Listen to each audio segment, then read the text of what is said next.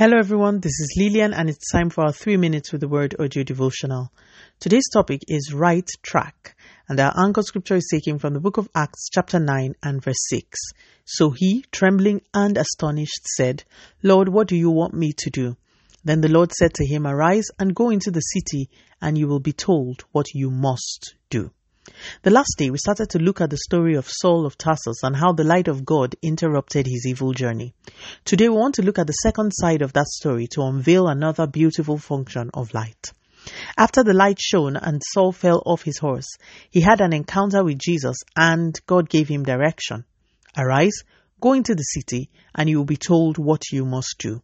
True to God's word, Saul was given instructions on what to do, and he became the apostle to the Gentiles and was used mightily by God. So, light not only truncated the evil assignment, light set Saul on the right track. Contending for light at all times is so important because by doing this, you can be sure that any wrong move you make will be exposed by the Spirit of God. Light gives right direction.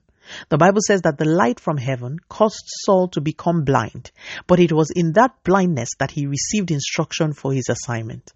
I include these facts to prove to you that when the Bible says see, God is not speaking about seeing with your physical eyes.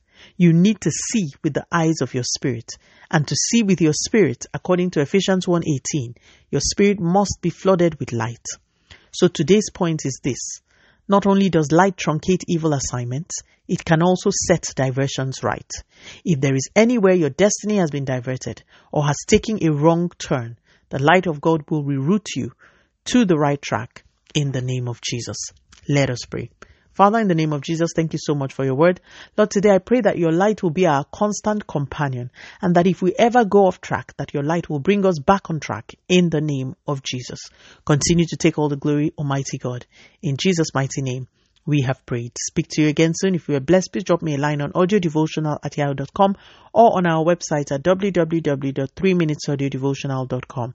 You could also follow us on Facebook, Instagram, YouTube, and Twitter at 3 Minutes Audio Devotional. Remember, wrapped up in God's word is all you need for your change to come. Love you and bye.